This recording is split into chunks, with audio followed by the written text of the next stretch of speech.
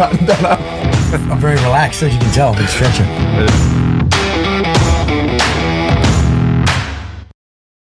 Mate, I was actually having to think about this. I was like, what was it that... So we were actually running through this run sheet and we were going through some fairly stock generic questions, and I was like, nah, this probably doesn't fly. And Adrian was like, instead of asking like, what's your job and all these bespoke stuff, and not being super woke and being worried about the terminology we use, I was thinking about changing the flow of this a little bit. And so here are the questions, and you know that we're both gorillas and fucking knuckle dragons. So if anyone's listening, don't just panic and turn the fucking podcast off. Right, so when you look in the mirror, who do you see? Do you see Gaz, the ex-army officer, or do you see the photographer? Do you see the little boy? Who do you see? Mate, it's a bit of both. I definitely don't, being in the content creation industry, I don't see myself as a typical content creator, because a lot of them grew up playing computer games and with a camera in their hand, and I still do, like, I still look back on, like, with the eight years I was in the army, like that still sort of has shaped me a bit. But these days I see a bit of a combination. I think that's sort of the sort of, yeah, I don't know. It's a bit of a hybrid of the two. I think I definitely don't put myself into the content creation sort of stereotypical photographer sort of skin. So bit of a hybrid, I think, at the moment. Yeah, I just think it's interesting. So, we talk about these surveys that we did, and those four big, like Tribe was the thing we broke down the results into, and we renamed it. But Tribe, routine, identity, purpose. So, I think those things are big, and I think it's kind of subconscious stuff that you don't really realise. And I wasn't thinking about it until after I asked you, because I still was seeing myself as in the army. Do you know what I mean? And then it wasn't until they're like, "No, you're a civilian now, mate." Yeah, I definitely, like, in terms of personality and friend group and who you sort of identify with. Like I said, I stand out like a sore thumb when I'm around a photo shoot with guys who have grown up doing that stuff since they were younger. A lot of them don't have too many worldly or life skills that I'd like to bring to the table. So yeah, I'd probably identify more with what I've done before. I don't see myself as an AJ or someone who comes across super green or anything like that. But in terms of identifying, like I still look back on the traits and sort of personalities and the people I gel with when I get into a sort of friend circle. Like I'd feel much more at home with like guys like Adrian and yourself than I would looking around a photo shoot. That's for sure. I would say, what is the two questions that come to mind? One is, I mean, there's got to be a massive leg up in the film, like when you're doing shoots in remote locations, and you're not a prima donna or a princess, and I guess, does that help you, like that worldly experience in getting shots or achieving things that would normally not set you apart from the rest of them? Mate, 100%. The biggest thing for me is like, what most people pay for when they pay for a photographer or a videographer to come along is basically a camera with a human attached that knows how to operate that camera. Like they don't get anything else with that individual. Like they're there to take photos. You tell them what to do. You frame everything. That's why they've got a director, an assistant director, and then by the time you get down to the guy on the camera, like they're there to basically, you turn them the direction you want, you shoot the camera, and you tell them what to shoot, and that's sort of what they're paid to do. But I think one of the reasons why we've sort of won some of the clients that we have and got so far in the industry in a short amount of time is it's the same as sort of the military in a way, where every photo shoot I've been on, none of them have run to plan. Like something's gone wrong, something unforeseeable has happened, and your ability to sort of forecast and contingency plan essentially, and then react to sort of things around you. And not only that, some of the management skills you get and skills you get interacting with people will sort of help you out on set as well. But I think it's been instrumental. Like I think, and I still think, your people skills and stuff is far more important than your technical skills. Everyone can pick up a camera and learn how to do it, but I think the planning and people skills go a long way in sort of this environment. Yeah, I don't know, because I always do this, we always get in straight in the conversation, and everyone's going like, "Who the fuck are you talking to?" So, just for everyone to know, it's your bit of your military background, bro. Like you're an ex-army officer. I'll let you get into it. Yeah, so I went through RMC in about 2010. Graduated, went infantry, sent to 3 area. Spent all my platoon commander time up there.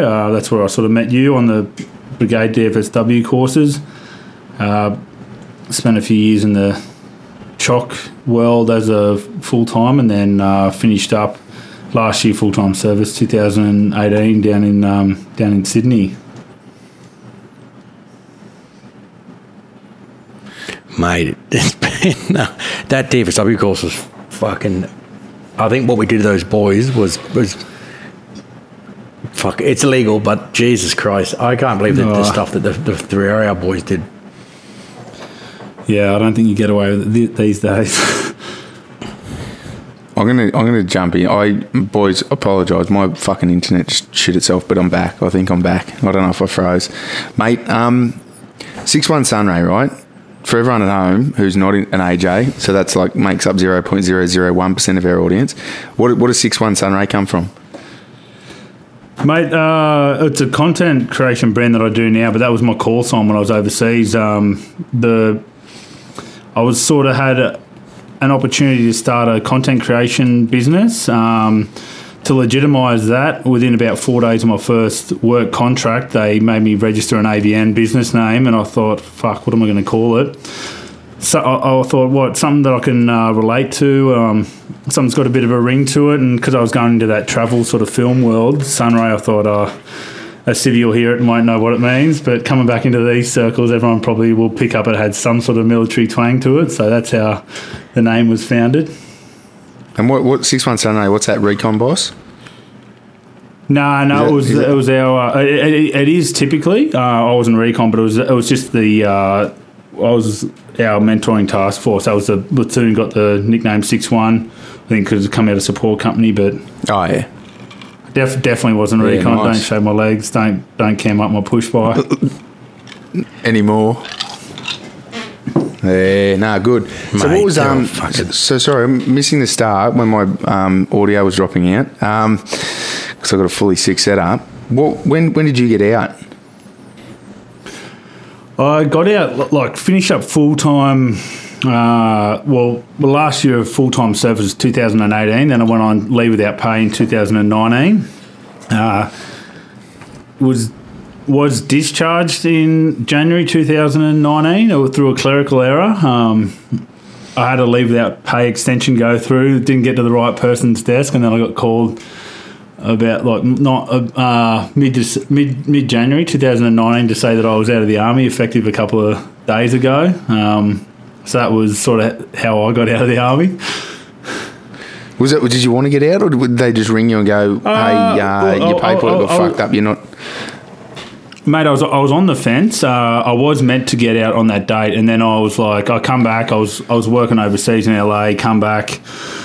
I had a few things going on at home, so I was like, I might stick around for a bit. And I just go, I got an approval for my leave without pay to be extended till April. That went through all the right chains, and then, mate, I was sat at home a sunny January day and got a phone call and said off some fella at APAC North Queensland and said, you're out of the army effective sort of 2 days ago, and that was it. No interviews, still got all my gear, my passport, everything, and then I was sort of in one day, out the next.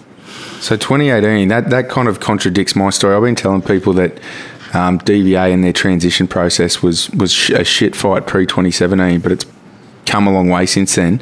So you're kind of an outlier where you're saying 2018 they didn't have their shit squared away. I did no transition. I just got a phone call saying I'm a civvy. No, because they fucked up. It was a clerical error. It was a clerical error, and the army acknowledged it, but they basically said, "Oh, there's nothing we can do at this point." And then, I looked at getting back in the reserves and stuff, but the process was just it was so drawn out. By the time it happened, I was sort of long gone overseas. Yeah, right, mate. So your next step, did you get straight into videography or content creation? No, so. In 2018, I had the clothing company, was sort of running that, spending a bit of time between here and Los Angeles because I set up an office over there. That's when I started to get back hands-on with the film and videography work, like just as a part of the business and a startup business. I didn't have the funds to be outsourcing a lot of the marketing, so I'd had experience with the camera before, but not for about 10 years. When I was growing up in high school, I was making surf videos, made a surf video down here in Wollongong that had premieres and sold sort of all around Australia, but hadn't touched anything since. And when I fell back into the clothing startup, was doing our own marketing material. And then I was sort of rubbing shoulders with some other people in the industry in Los Angeles, and they were seeing some of the marketing campaigns that I was putting together for video work, and and we're pretty impressed by that. But sort of it all happened, mate. How I sort of fell back into it, I was on a holiday with Stevie, who you guys met out at the Fink. He's one of my Irish mates. He'd just bought a drone. I was back here, had just been administratively discharged out of the army by a clerical error. We were on a holiday in Fiji drinking cocktails. I took a camera over. He had the drone, and we were just making our own stuff, filming a bit of shit that guys do on holidays, drinking piss on the beach and a couple of drone flights. And at the end of that holiday, we posted a bit of the stuff online. I got a phone call from a mate in Los Angeles and said, "Oh, you guys want to come work full-time in Europe making content for an international brand?" So that's sort of how it all started. Fuck yeah. Now you've got... So I want to break this down because, one, we're really big on encouraging people to find something they're passionate about, find a hobby, turn it into a career, right? And you've kind of nailed it at that. You've gone into something you enjoy doing, creating content. It's kind of the dream job for most millennials generation people. But, right, there's a big but to this. One, you've obviously got an eye for creative and you've got a massive skill set, but there's got to be a lot of shit you learn along the way. Like, are you self-taught? Now, before you answer, the reason I'm asking is, like, we get hundreds of people coming forward because we as a charity, we're trying to make some sick content. That's why we're trying to work with you as much as possible. But we do get a lot of people come forward going, "Hey, I'm a veteran, or I used to do this. Now, since COVID, I'm now a freelance X." And I'm like, "Are you really, or did you just you enjoyed the idea of taking videos on your iPhone and now you want to make money off it, but really they're dog shit?" I'm not trying to crush people's dreams, but I just want to show people like what shit you've had to learn along the way to get your skill set from being self-taught to highly professional content. Yeah, so like I said, I had a basic idea of how to use a camera, but like having not picked up a camera for 10 years, even just the technology that the way cameras move forward in that time was totally different when I come back to picking one up. But like you sort of mentioned there, the first and foremost thing is I love doing it, and how I got a start was doing it for free. I was on a holiday and I would have been filming anyway, so that was sort of the start. But when I got that initial phone call to say, "Hey, you guys have got a bit of skill here," and they like the company that gave me a bit of a leg up saw some of the stuff that I'd done in Los Angeles. That was just sort of hobbyist stuff, but to take to that next level to being essentially a paid content creator, went out, bought a couple of new cameras, subscribed to an online probably the best online course I've found for sort of videography, and then just learn on the fly. I went over there probably confident in myself that I could deliver what they expected of me. But every day we're over there, we shot our own stuff before the actual paid work kicked off. We were shooting our own stuff, experimenting with different things. We had worked side by side with a couple of other content creators, and I was just straight up honest with them. Like, I wasn't pretending to be someone that I was, and I said, look, I bought this camera here 2 weeks ago, and I've been given an opportunity. Like, and they were cool enough, thankfully, to say, hey, look, like, they sort of took us under our wing and helped us along the way. But it's the kind of industry where you need to be constantly learning, constantly self-educating. And in terms of the resources and how I learned, it was sort of a combination of me being thirsty for knowledge. And in this day and age, if you can't learn anything on YouTube, like, I'm sure you can learn how to build a house on there. Like, you can certainly learn how to operate a camera. A combination of online skills, YouTube, and then I think for me, being able to just walk up to these people and tell them honestly, like, hey, I was in the army for 10 years. Like, I'm not a content creator. Like, these guys went to film school and stuff. I said, show us a bit of what for, and they were good sports, and well, they saw it for what it was. Like, me and some Irish guy rocking up to an international job, not knowing what we're doing, but they were cool about it. But learn a lot, but the learning never stops as well. Like, yeah. But I think, yeah, just being resourceful with what you've got, and yeah, I suppose being humble enough to say, hey, give us a hand. No, mate, 100%. And that's like when the younger people do come to us, like saying, since COVID, I've turned myself into a content creator. Obviously, we're never going to try and shit on their dreams, but looking for, I mean, this is what I look for. I mean, you correct me if I'm looking in the wrong direction. I don't want to see if someone's technically proficient, if they've just started something, because you can get good at it. All I'm looking for is how hungry this person is, because, like you said, especially in any kind of digital marketing, media, content creation, if you're not hungry enough to be looking for upskilling videos or looking for ways to get better at your job every week, every month, like, you're going to be, every 12 months, you're going to be a year behind the times. Like, shit changes that quickly. And so when these young people come forward, like, all I'm looking for is how hungry are they to get better at their job? Because that's all we need, someone who wants to learn. And to be honest, mate, I've found that, like, there's thousands of guys out there who have got more technical skill sets than what I do. But, like, what we spoke about earlier on in the piece, like, why we sort of got a foot in the door and how we maintain that foot in the door is I thought, all right, well, I might know how to operate a camera, but I don't know how to do it. Someone as good who's been working on film sets their whole life. I'm like, what else can I bring to the party? And some of those other things that, yeah, I did learn in the military, and a lot of it comes from life skill, like being able to plan, being able to communicate what you want to shoot, being able to, like, listen to a client and hear what they want. Like, those are the skills that and the feedback that I've got back from clients that were far more valuable than someone who was in the top 1% of being able to use a camera and editing. They're like, well, we can trust you, we can trust Stevie to go out, and if we give you an intent, you can come back and deliver it. You don't need to be supervised. We don't need to be worried about you being a creep to girls on set and things like that. Like, there's a lot of strange people in the industry. I've said it a few times, but I think those were the things that really solidified our sort of career path and some of the jobs that we got that let us do full-time content creation. I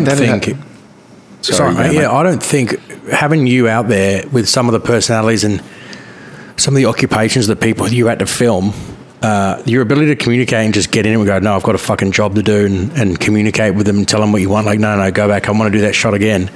I think that's stuff that you definitely can't learn in film school. And the drive afterwards, the organisational piece of how many terabytes of footage did you have?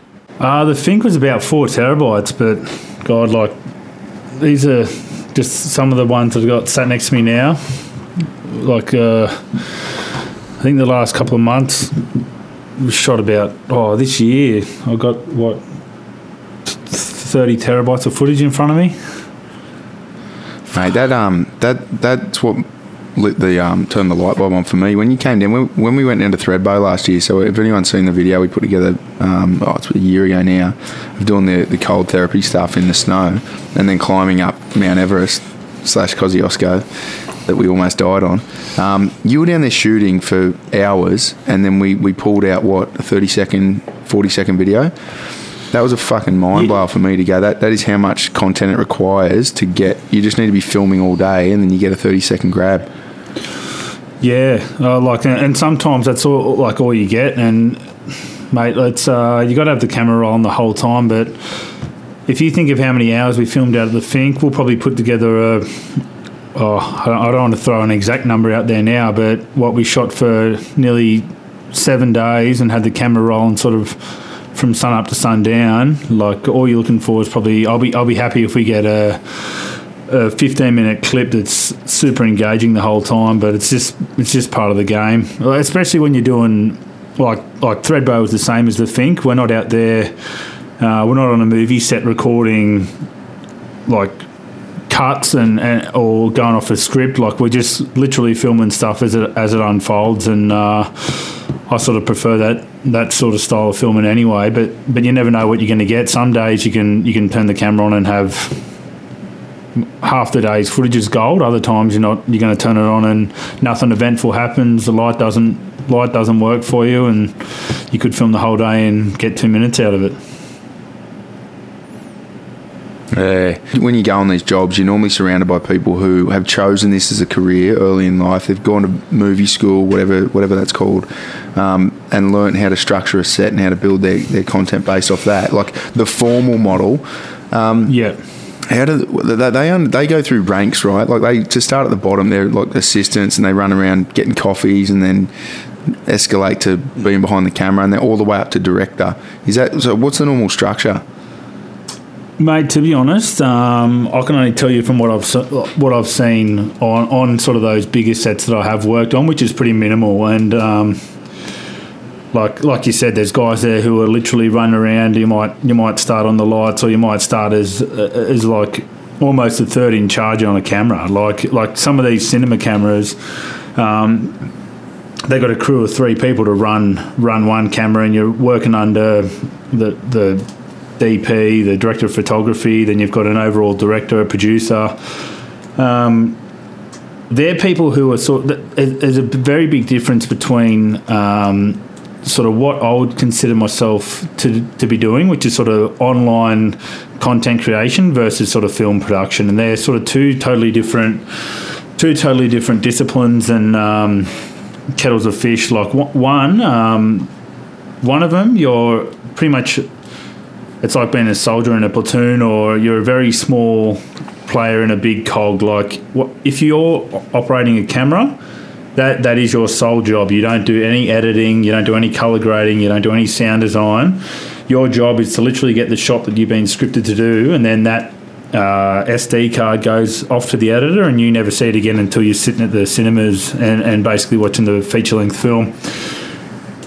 I've never been drawn to that environment, and I've only worked on a couple of things like music videos and low-level things where there's actually been a team from assistants all the way up to sort of producers and people who aren't on set overseeing the whole thing, and that's something that's never sort of been appealing to me, because I like what I've sort of been drawn to and where I'm at now. I like getting like a concept, whether it be you guys sort of come to us about the Fink or whatever it is, and seeing the whole thing through from start to finish and being hands-on involved in the filming, in the editing, in the colour grading, editing the product, because when I'm shooting the product, I can sort of foresee how I want it to look when it comes out the other end on YouTube or whatever platform it is, and seeing the project the whole way through. Like, I find that far more enjoyable. I'm not throwing shade at anyone who's on a film set. Like, some people work their whole life to operate a camera on a big movie set, but it's just very different when you hear people who are into sort of cinematography and filmmaking versus online content creation or being an individual content creator. It's sort of a very different ball game. Yeah, so that's your goal. Like, you want to stay in the space where you can be on the tools, building things start to finish. Yeah, like I've got no interest in sort of moving on to a bigger film clip. So I sort of like the whole idea of coming up with an idea or being presented an idea or a challenge and then going, all right, how are we going to film this? Sort of doing the pre-production, like as you'd call it, like the storyboarding, brainstorming, getting a bit of motivation and inspiration, and then going out and shooting it, and then coming back and have the challenge of editing it and colour grading it and delivering it to the client yourself. Like I find that very, very rewarding, and that's a space I sort of want to stay in. And yeah, like I'd almost say that's similar to how I sort of saw myself in the army, mate. Like when I was at those lower levels and as a platoon commander, I enjoyed it, but as I sort of started getting up to the sort of captain, senior captain, and then you start to be more, it sort of reminded me of going to a film set and being that smaller piece in the puzzle to facilitate sort of the guys on the lower end who are having all the fun and getting to see it through. Yeah, I mean, and the military background's got to help with that, right? Because, like, there's not... I've worked with a few people like that, way less experienced than yourself, like in content creation, and to have to do all the jobs from producing, like bringing the pieces together, getting a creative concept, putting your ideas on paper, then filming it yourself, and then editing it and doing the whole thing. There's a lot of people out there that I've met that are good at filming and editing, but when it comes to managing, I'll use talent very loosely when it's our crowd, but managing talent on set, like that's a role that I look at it and go, as a director on a movie set or on a TV ad or whatever, which is the only thing I've got experience in. I've been an extra in 2 ads, just shout out, whatever. Which ads, mate? No, we'll get to that later. They're fantastic ads. But watching the director, like the director wasn't behind the camera, he wasn't on the tools, but you could tell he'd been in the industry for a long time because he had command and control of all the people on the set, and he had the balls to go up to stars or talent and go, that was good, that was bad, I need you to fix this, blah, blah, blah. Whereas we're working with content creators, they're great on the camera, they know how to get great shots and they know how to edit well, but very rarely have I seen them have the balls to go up to people and go, I need to shoot that whole thing again because you fucked it, or I'm going to put this camera an inch from your face and you just got to deal with it because that's how I'm going to get the shot. And it seems to be something you have, like, not trying to blow smoke up here, but do you think that comes from military background, understanding, A, now you're a great content creator, but B, you've also got this military background that understands how to manage or lead people?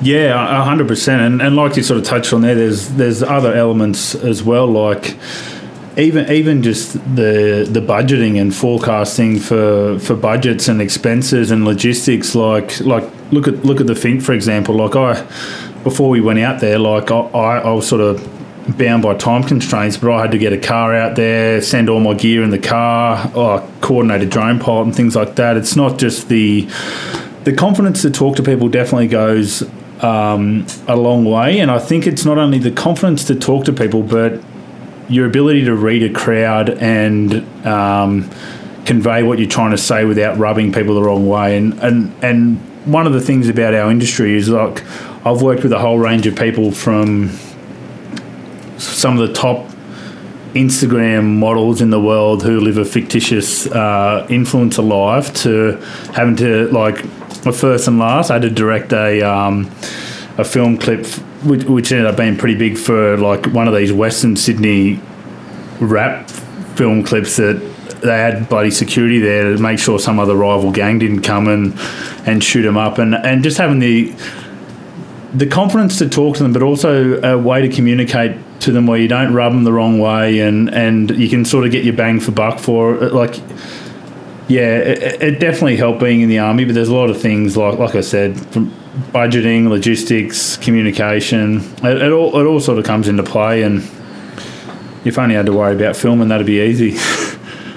See, I don't think the younger we're becoming, as we use more and more technology and we have less and less in-person conversations, I think that the Z generator, whatever fucking letter we're on now, I think they're going to be harder and harder to find, and that will be the point of difference. We know that we're talking about the truth, selling truth in media, and your ability to actually communicate in crowds, and it's called leadership, right? I suppose, getting people to do what you want them to do willingly. Or manipulation. Definitely. That's or manipulation. Yeah, but I think mate, it's probably going to be a skill set that Yeah. No, I agree, Max. I think we're a generation away from a business, like a market segment being teaching people life skills. Because people just aren't getting them at the moment. Like young kids, I mean, not to sidetrack the conversation, young boys and their ability to talk to women, I'd be fucked if I was like 16 these days. They have most of their connections online. If they go and meet someone in person, they're so scared about what they're allowed to do without asking first for permission. Like, mate, life skills are not something we're teaching people. Oh, and like you said, like one of the hardest things in this day and age is to, like, imagine me trying to tell an Instagram model that we need to do a shot again or something like that. It's criticism. Like, people aren't used to, like, you have to be so sort of touchy-feely. Like, some of the stuff that, like, I went through, I never, ever, when I was in the military, thought I'd be shooting high-end fashion and beauty in Los Angeles and sort of sat opposite these people who have literally from the age, like a lot of them that we worked with, like influencers, had never worked a day in their life. They hit puberty when they were 16, got Instagram, and some of them were driving around G-Wagons at 18, never held a proper job, and there's me who's been in the army for the last 10 years sort of directing a shoot with them in it. I never thought it would happen, and part of it is, like, it's so hard in this day and age to critique someone, and people aren't open to criticism and stuff, but just having those communication skills and a bit of charisma to get them to working with you, I think goes a long way. But it's a strange world out there. Yeah, mate, the terminology's sort of started to so instead of saying, hey mate, maybe we've got to do that shot again, and next time can you look in the camera, they're like, hey, so, oh my God, maybe if you could be more direct. You know, you're like, what the fuck language are we talking about?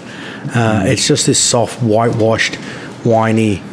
You can't just talk to people because they can't. They're dead right, mate. They can't take criticism anymore.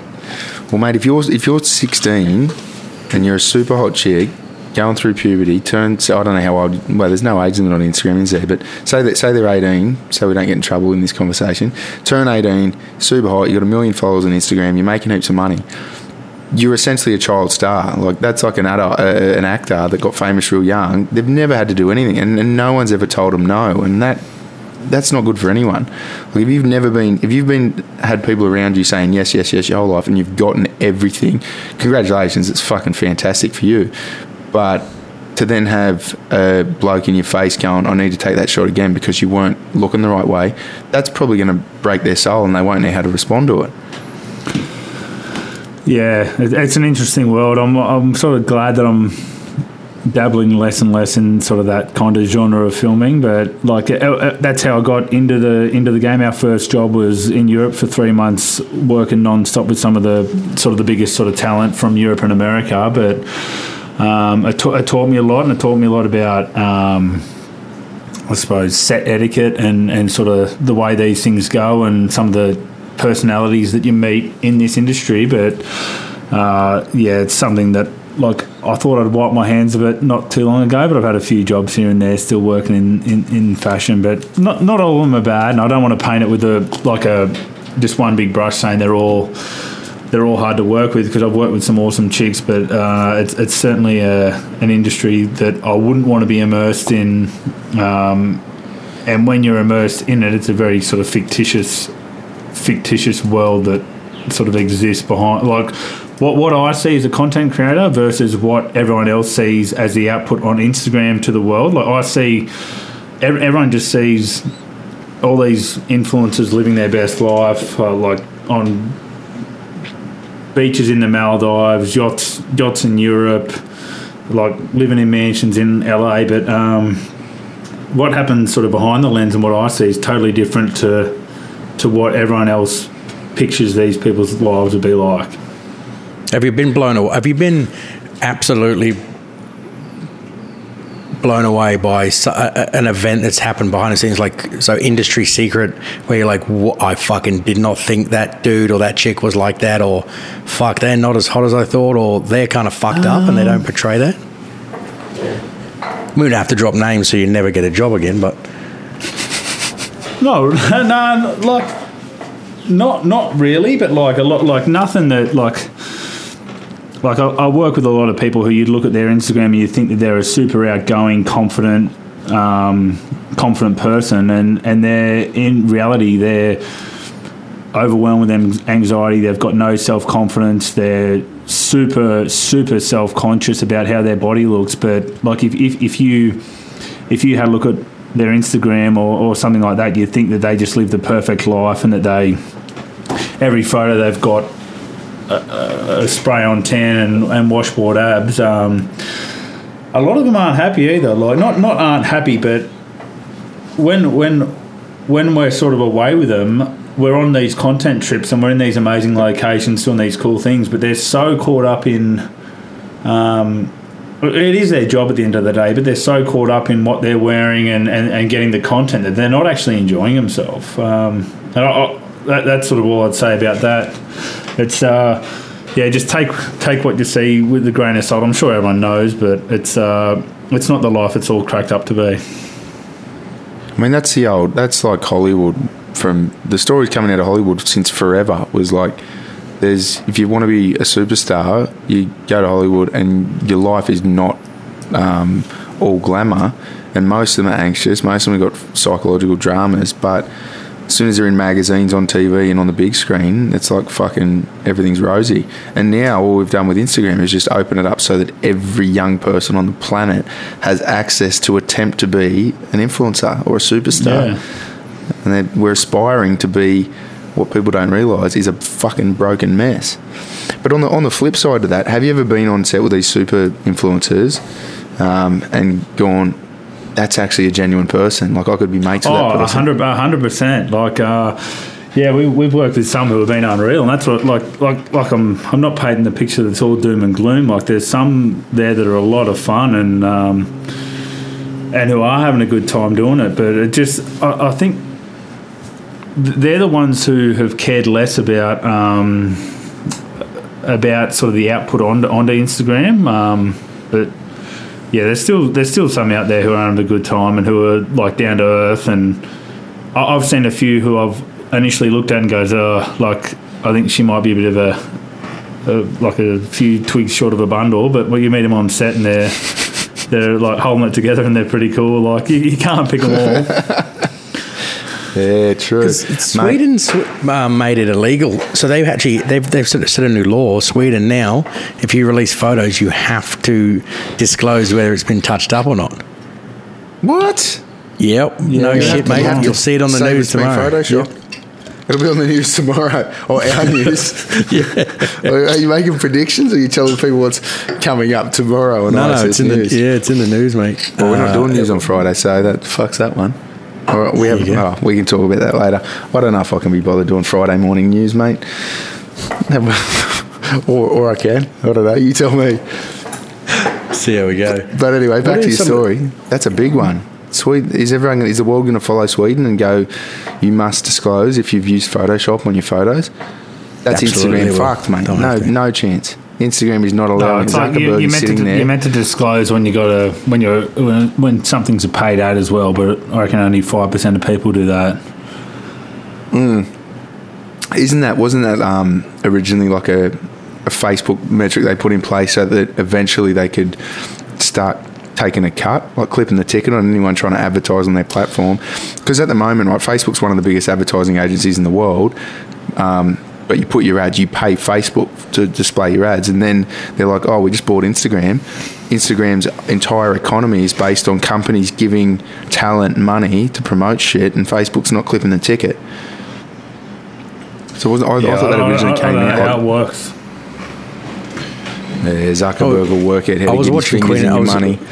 Just getting inside and learning. I mean, it's all about osmosis, and it was great seeing how you worked, and even talking about some of the things you brought up when we were discussing storyboarding and sponsorship for the documentary. And I've been watching Queen of the South on Netflix, and we were talking about product placement and not being it's not for transgender. It's a I know what Queen of the South is. I'm just wondering why you're spending one of your 24 hours in the day watching that garbage. Well, hey, these things happen, mate. But it's product placement. I thought it was like all subtle, and we were talking like, yeah, I know how they do documentaries now. They do real subtle product placement. It is like blatantly obvious, and they are punching darbs in that movie flat out, and it's like packets of smoke. So you know how they moved away from Hollywood and mainstream TV. You couldn't. I think there's some legal parameters where you can't advertise on free-to-air TV, but it looks like Netflix. They are fucking out. Like, I'm surprised the Marlboro Man didn't ride through on a horse during the fucking thing. Yeah, docos, mate. Docos is where it's at. Before we go into talking about the thing, so we were talking before how you were saying you enjoy more being a content creator because you can get end to end versus the traditional model of having hierarchy. Where I feel like docos kind of is a hybrid in the middle somewhere, because you can get these docos that are super produced, multi-million-dollar budgets. They're going to have a giant fucking production team, right? Then you get them all the way back to the ones that I've watched more, the more famous ones over the last few decades, like Bigger, Faster, Stronger. That, or whatever his original one was, that was a fucking sick doco, and that was like 2 or 3 dudes just walking around video and shit in a camera. Yeah, and what I'd sort of say to you with that is it's not necessarily a doco, and you can have a David Attenborough crew $300 million or an episode or something that costs. It's more just the art of telling a story and getting like someone emotionally engaged. Like, it doesn't, like documentary, yeah, everything can be a documentary, but essentially everything you see with a storyline, a bit of, whether it be like fact or fiction, anyone with a camera can create emotion, like you saw with us out the Fink. And to use that as an example, like, you don't need a huge camera crew out there, but essentially if you've got a story to follow or a plot to follow or some sort of emotions in it, that can essentially be classed as a documentary. And one person can do it with a GoPro. Like, a lot of you could almost classify some of the YouTubers who are one-man band with a GoPro out there, just out there documenting their life as sort of some sort of documentary these days. But the key to all good, I think the key, like you said, why you're engaged with them and why you're sucked into documentaries is that story, and it's got a bit of meaning and got a bit of emotion sort of attached to it, and that's what gets people in. Oh, mate, 100%. When I watch a doco, it's got to have a sick trailer, otherwise no one's going to watch it. That's a given. But it's either got to be emotionally engaging and teach me something new about myself realistically through something new that you learn about the world, or it's got to be heavily fact-driven. Now, whether that, you can get those facts in a $15 doco, and you can get the same facts in a $5 million doco, and I don't think it's needed most of the time. Like, I don't want to shit on other people's shows, but there's a doco that I was super excited to watch. That new one, fuck, the names leave me. Zac Efron's new one on Netflix, where he's going around the world with his with his mate. I saw that. Like, no, well, they've thrown food in there to make one interesting piece in each episode. Because I read the overview, and I'm like, Zac Efron's going around the world, meeting cool people, talking about health, and it's funded like to drive the eco-friendly message and climate change and all that kind of shit. And then for some reason they've decided to splice it in with some cooking around the way, and I'm like, this is fucking cool. Like, I was super excited, and then I watched it, and I'm like, this is the driest, most boring fucking doco with 5 minutes of entertaining shit on cooking, couple of minutes of Zac Efron, because I'm a bit of a fan of Zac, doing some fun shit, and then there's some dry ass 30-minute segments on, like, the first episode put me to sleep. They spent 30 minutes in a water power station talking to engineers, and it wasn't like interesting kind of Neil deGrasse Tyson style science. It was a dude who's been in a lab doing engineering his entire life talking about engineering. I'm like, you lost me. And that's a massive budget doco that's a snooze fest.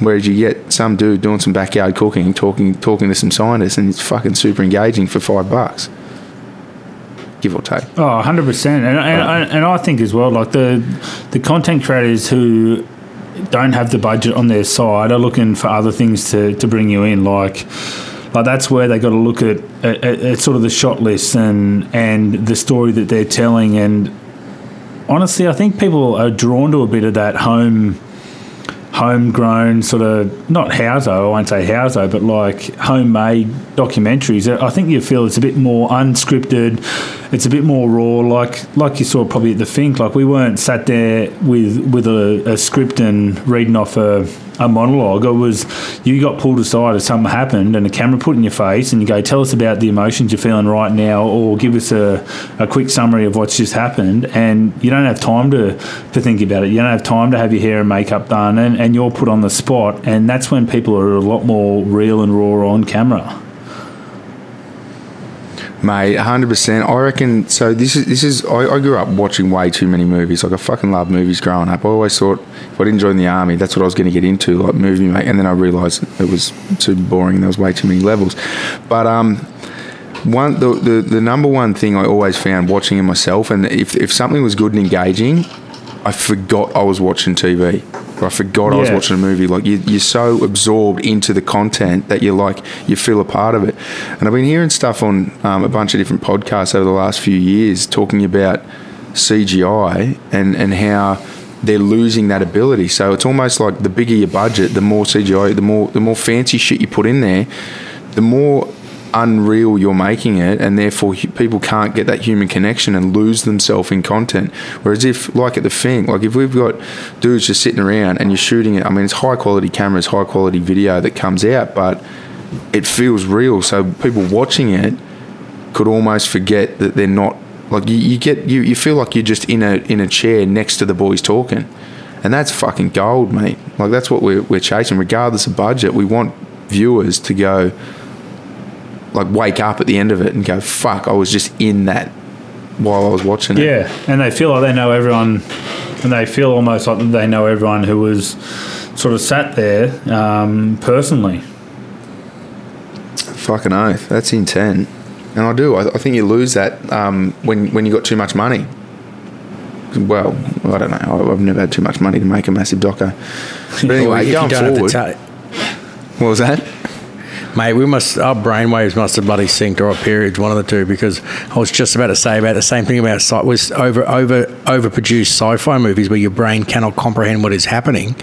They reckon that's why. When's the last time you went to the movies as an adult and went, that was a fucking, like your mind's blown, you talk about it for a week? Interstellar. Most of the time you walk out, I've got that answer preloaded. Yeah, Interstellar, yeah, right? That was phenomenal, right? But have you watched that Ready Player One? Yeah, that is. I'm fairly convinced that's like the new prophecy from the Bible, mate.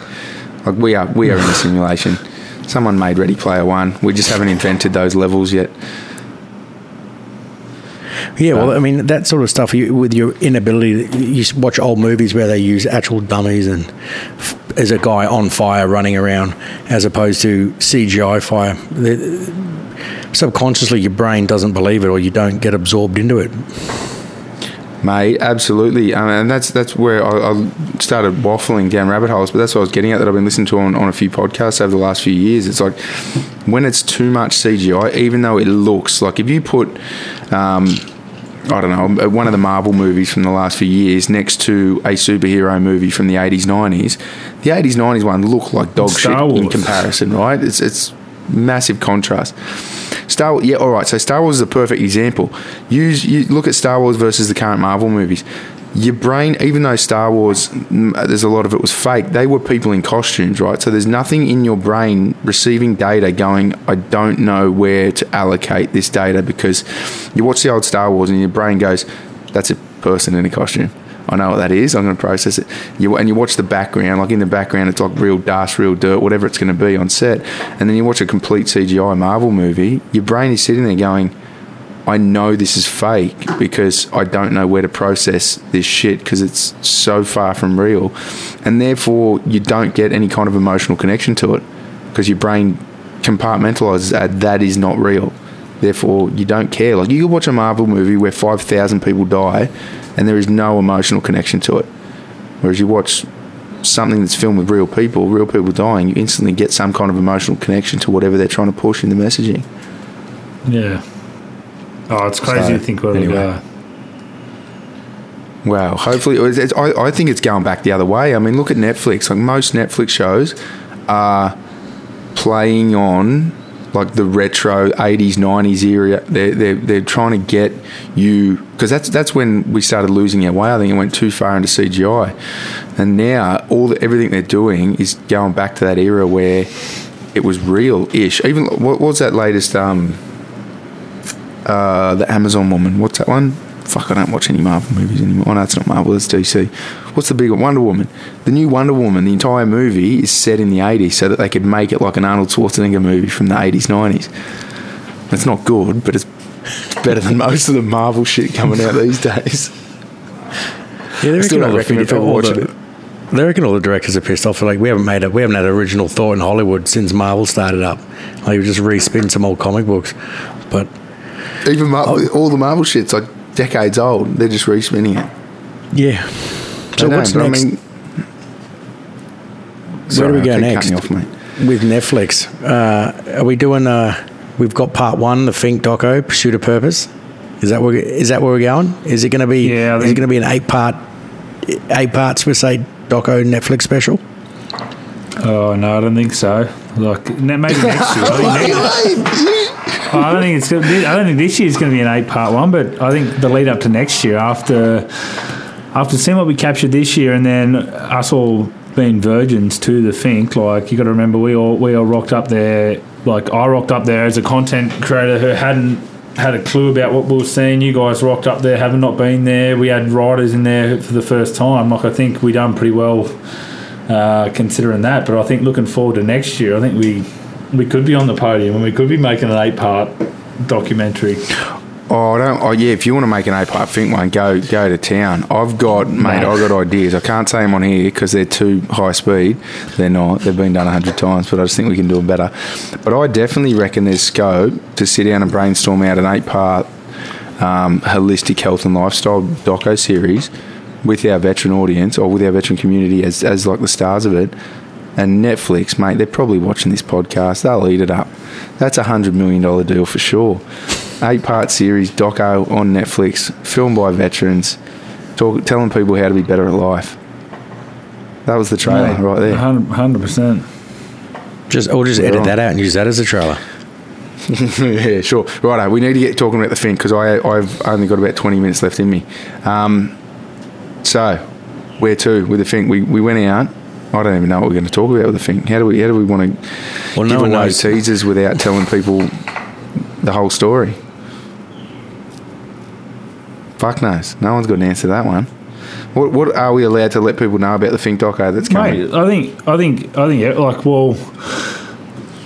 need to know about the whole sort of Fink trip, because have you talked about it on the podcast? Have you done a lead up or anything? Like, I think probably we did a lead up, yeah. So then we could probably talk about what happened out there. Like, we don't it's not like a movie where we're going to give away the end. Like, I think we can talk about the overall experience, and God, I can talk about it from my perspective. I thought it was fucking unreal. Yeah, unpack it, mate. Go nuts, and then I can jump in. So again, I don't want to. For me, I don't. Yeah, go, mate. I was just saying, like, I am conscious of like over talking, so I don't want to go and tell people the whole story, and then they watch the doc and they're like, "Oh yeah, this is just a video version of what that idiot said on that podcast that day." No, I know. So I mean, obviously, there's no, what do you call them? What do you call it when you spoilers? There's no spoilers, but yeah, it'd be good to hear, bro, what it was like shooting a doco on this stuff from your side. Yeah, so like, mate, from the get go, like, I hadn't really heard much about the Fink, and then you guys sort of approached me to come out there and make the doco. But in terms of what I had, like the vision of, I had it in my head versus what unfolded on the ground. Like, I think we couldn't have got a better environment for what you guys are trying to do with the Pursuit of Purpose, and then also for filming as well. Like, it was hard to plan for from a content perspective, and we sort of come into it going, yeah, we're going to make a doco. But like we sort of chatted about before, like, we come into it with an unscripted event. Like, none of us had any control as to what was going to happen. Up until a couple of days before the event, I didn't even know if we were all going to get there because of COVID restrictions and whatnot. And then for me coming into it, storyboarding from sort of the creative direction side of the piece, I hadn't met anyone aside from you two that were out there. I hadn't met any of the riders. I hadn't met any of the ADF veterans that were coming on the support crew. So it was I was sort of rocking up there with a very open mind, like I always do to those jobs where I haven't had the ability to sit down with someone or do a casting or work with a familiar crew. And we set out there with the idea of making a documentary, and I was quietly nervous. Like I didn't tell you guys because like there's so many factors that can play on that. And it's people's willingness to be on camera. I didn't know what who these veterans were. I didn't know who the riders were. I didn't know if anyone wanted to be filmed. I didn't even know anything about the Fink until we got out there. But once we hit the ground, and obviously Mex had been doing a lot of, like, I didn't realise also the enormity of sort of how big the trip was. Like I think I told you guys when we were out there, I was planning on flying to Alice Springs and operating out of my car for 8 days, like not having a bed to sleep in, like we were swagging it the whole time. And I think day one we got there, Mex picked me up, took me back to the Choco Barracks in Alice, and that's when I realised, I'm like, fuck, we're onto something good here. Like, we had a good crew of riders there. We had the vets started coming in and meeting them straight away, like their personalities and how they were on camera. Like, I knew we were onto something epic from a content perspective. But then the whole thing just like the way it unfolded, you couldn't have scripted it better. And I'm conscious as well as my role in coming in as a content creator in this space. Like, I think people are quick to think that whenever there's sort of some sort of content piece, it was going to be everyone sort of sat around telling stories about how hard they've had it and how fucked DVA are and kumbayas around the story. But it was kumbayas around the fire, but it was the complete opposite to that. Like, as soon as we got there was, what was there, 20 of us all up, do you reckon? Like, including like riders, support staff, veterans. Yeah, there's about 20. Yeah, mate. It was good 20. To go. Not include the families was the opposite. It was more so, mate. So if you add family members, it was up. The crew was about 25 people. Yeah, and look, go, mate. What you're just reiterating, mate, on the fact that it wasn't guys sitting around this victim. I mean, that's my cross to bear, and that is that changing this victim mentality that veterans have, and it had the ability. You don't know what's going to happen in a group dynamic when you take people into that environment, but we sort of had a fairly good idea when we're talking at the level of some of the people that went and bringing in, Sutter and some other high achievers and bringing, Papa Shrubb and some of these guys in that can mould the direction where we want to take it. But those boys are high-performing gunfighters who've gone through shit and just kept moving forward, and I think that we captured that, and that was the intent. It certainly wasn't to sit around and bash DVA around a fire, you know what I mean, like you were saying. Yeah, and I think you guys probably haven't even seen the enormity of it, because I was the only one sort of sitting down with these guys for one-on-one interviews, and I grabbed them at the start before the event started, before they'd come together as a group and started socialising, and then sort of we got into the actual activity itself being the Fink, which was fucking unreal. Like, I saw them at the start and what they come in with and sort of what they come in looking to get out of it, why they put their hand up to volunteer with Swiss 8 and things like that. And then I also got to sit down with them at the end behind closed doors and talk to them about what they got out of it. And like I said, I couldn't have sat down and wrote the script better myself, and it was just, everyone had a different thing to say, and I think it achieved all the goals from a Swiss 8 pursuit of purpose and a content sort of perspective. Like, they were, if I had to sum it up, they were connected and like deconnected at the same time. Like, they come together with a bunch of veterans, and then we brought them together in the best possible environment where we went out into the desert, where no one had any phone reception, no one had any connection to any of the distractions in life for 2 or 3 days. And look, there wasn't any deliberate activities. There wasn't like everything just sort of flowed. Like, you sat around the fire having beers of a night time and people got things off their chest or had an informal conversation. Then the following day they were up at 6 a.m. as a pit crew for one of the ADF guys on the bike. Like, it was just unreal. Mate, and that what you said then, like, there was no deliberate activities like that. That ended up being the deliberate activity. It was like have nothing planned because it was pretty much a pilot for us. No one on that trip had ever been to the Fink. We didn't know what was going to happen. We hadn't run an event like that from a mental health perspective before, and a lot of people were asking us, they're like, all right, this is a formal mental health event. Like, are you going to do mental health conversation starters at night or in the fire? You're going to do X, Y, and Z? And the answer was fuck no. Like, we just want to get people together and see what happens. And that was the first part of the experiment. The other part that I think the big piece that I want to push out and get people understanding is, like, there's so many mental health charities out there that just want to talk about, that look in the demographic that we do, which is like for everyone, but we focus on the male kind of high-risk suicide demographic. And it's like no one's been able to cut through with those people before. And everyone, the starting point is they do these big campaigns and they're like, here's some conversation starters.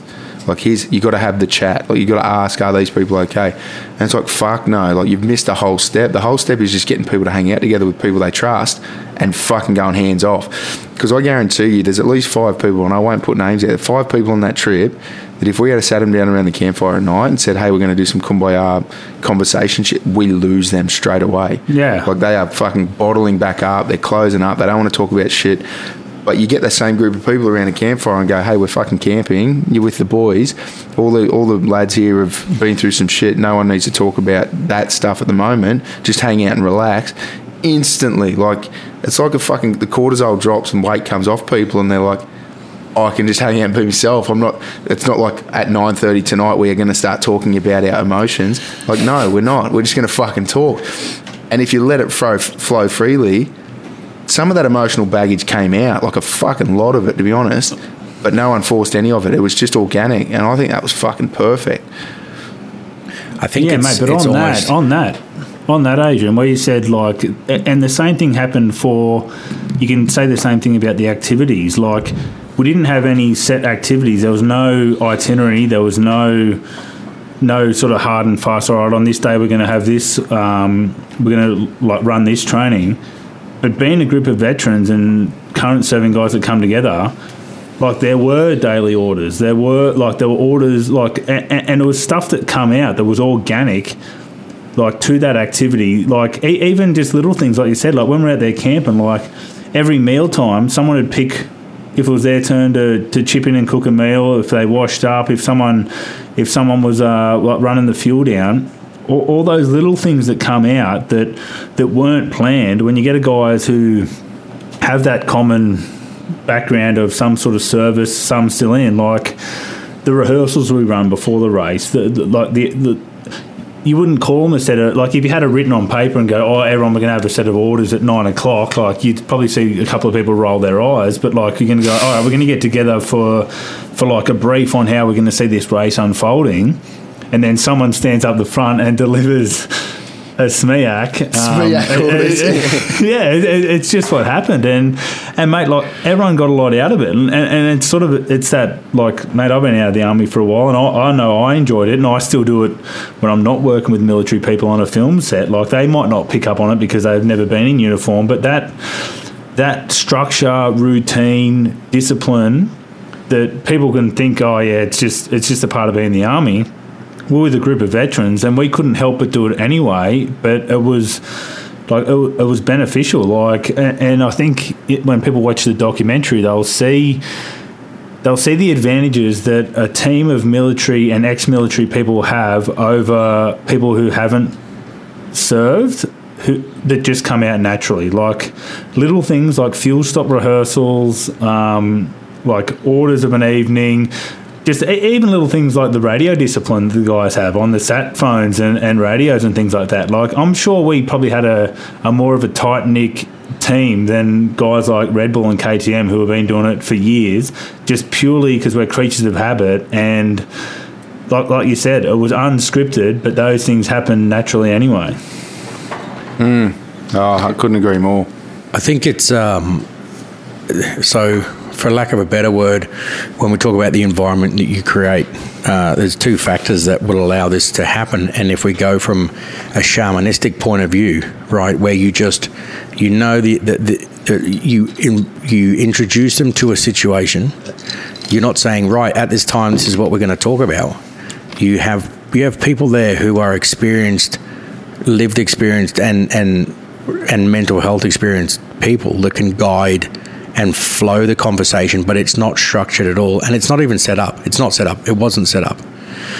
And you take that model as opposed to the prescribed current Western health box ticking step through the process, and I think you get it, and you do get a better result, and it's authentic, and people trust the experience, and that's from gunslinging guys. It also helps when you take a group of people away like that.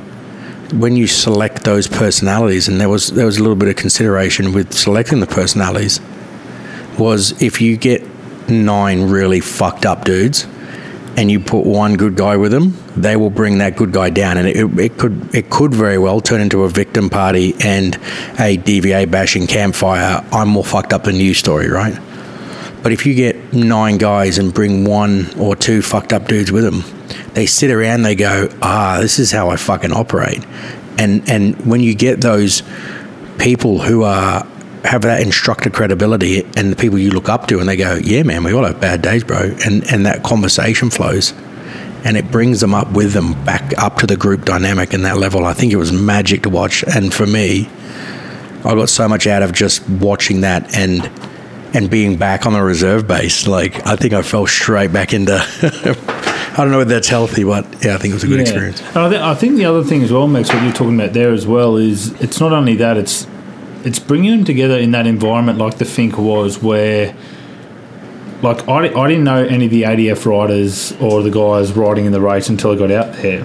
But as soon as I got out there and met them, like, just a part of me, I knew it was very far-fetched, but a part of me wanted them to win it so bad. Like, there's probably never any chance of any of them getting on the podium, but when you come together, and it's just sort of that competitive nature that you get from being in the army, and sort of, we're sort of from an alpha male institute, and we're looking left and right at some of the camps that they're scrutineering and whatnot, and going, fuck, we can. Like, I think when I've done a couple of the pre-race interviews, a few of the guys genuinely believe that we've had races riding for the first time. We could probably knock a couple of the locals off. But that environment itself is like, it's not only you bring someone in who's struggling, who will get picked up around, like, you bring people into an environment where everyone feels part of this winning team, and no one wants to let the winning team down. And as soon as we got out there, mate, and I saw it on, like, I literally saw people's confidence rise from sort of as the team grew, as we were doing the servicing back at the Choco barracks, and we saw the sort of, like, when I sat there, as gay as this sounds, as gay as this sounds, when I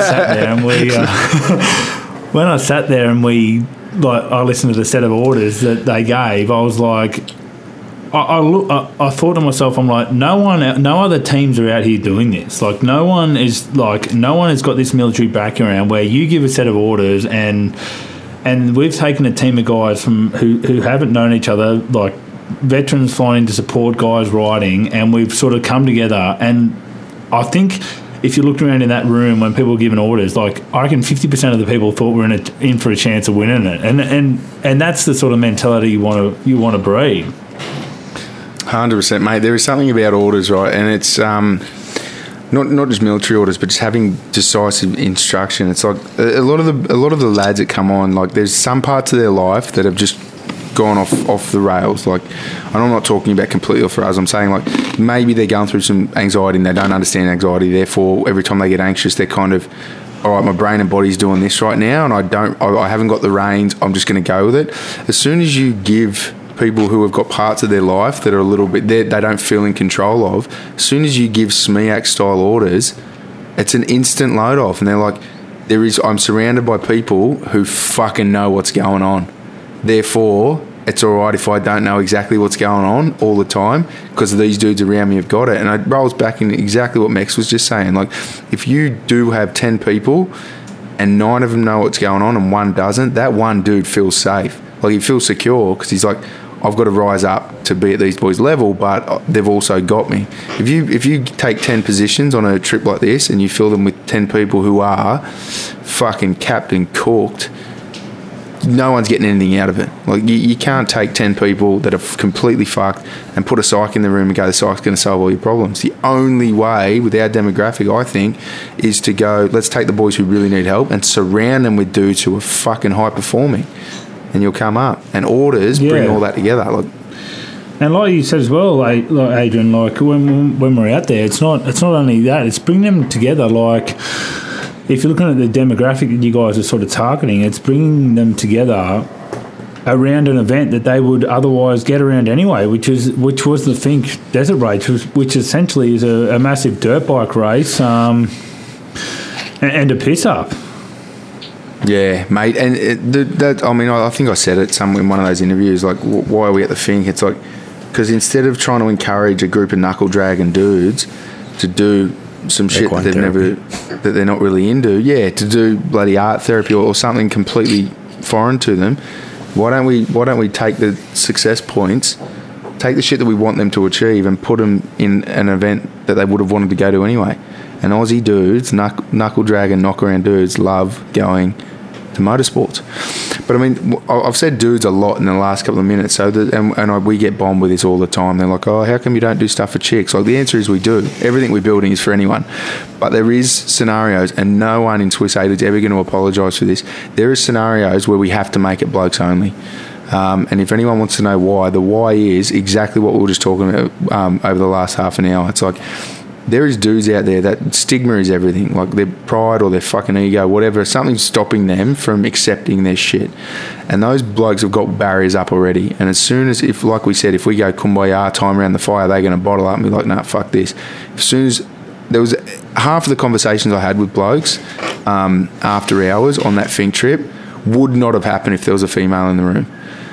So yes, down the track we're going to have ways to there's a bunch of events we're planning for next year actually that are guys and chicks, but there's also ones that we are going to run that are just for dudes, because we have to leave it open for those boys to get involved and get emotionally vulnerable.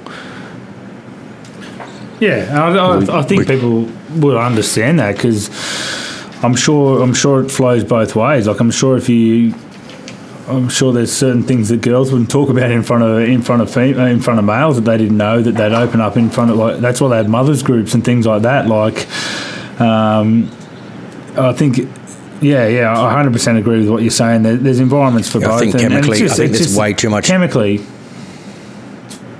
Yeah, there's way too much going on in that interaction hormonally, chemically, when you get members of the opposite sex together. I don't think you're going on a. I don't think it's achievable. I don't think it's the same with.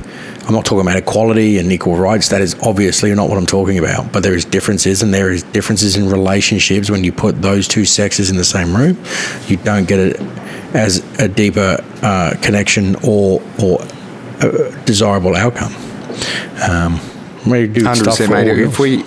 If that was a mixed gender trip, it would have detracted heavily from any kind of mental health journey, and half of those boys would have been there every night going, I've got to hit on this chick, and that would have fucked the entire purpose of the trip. It'll be getting sent to a couple of companies sort of in the next week or two, and then expect to see it on the public forum in about probably 10 days.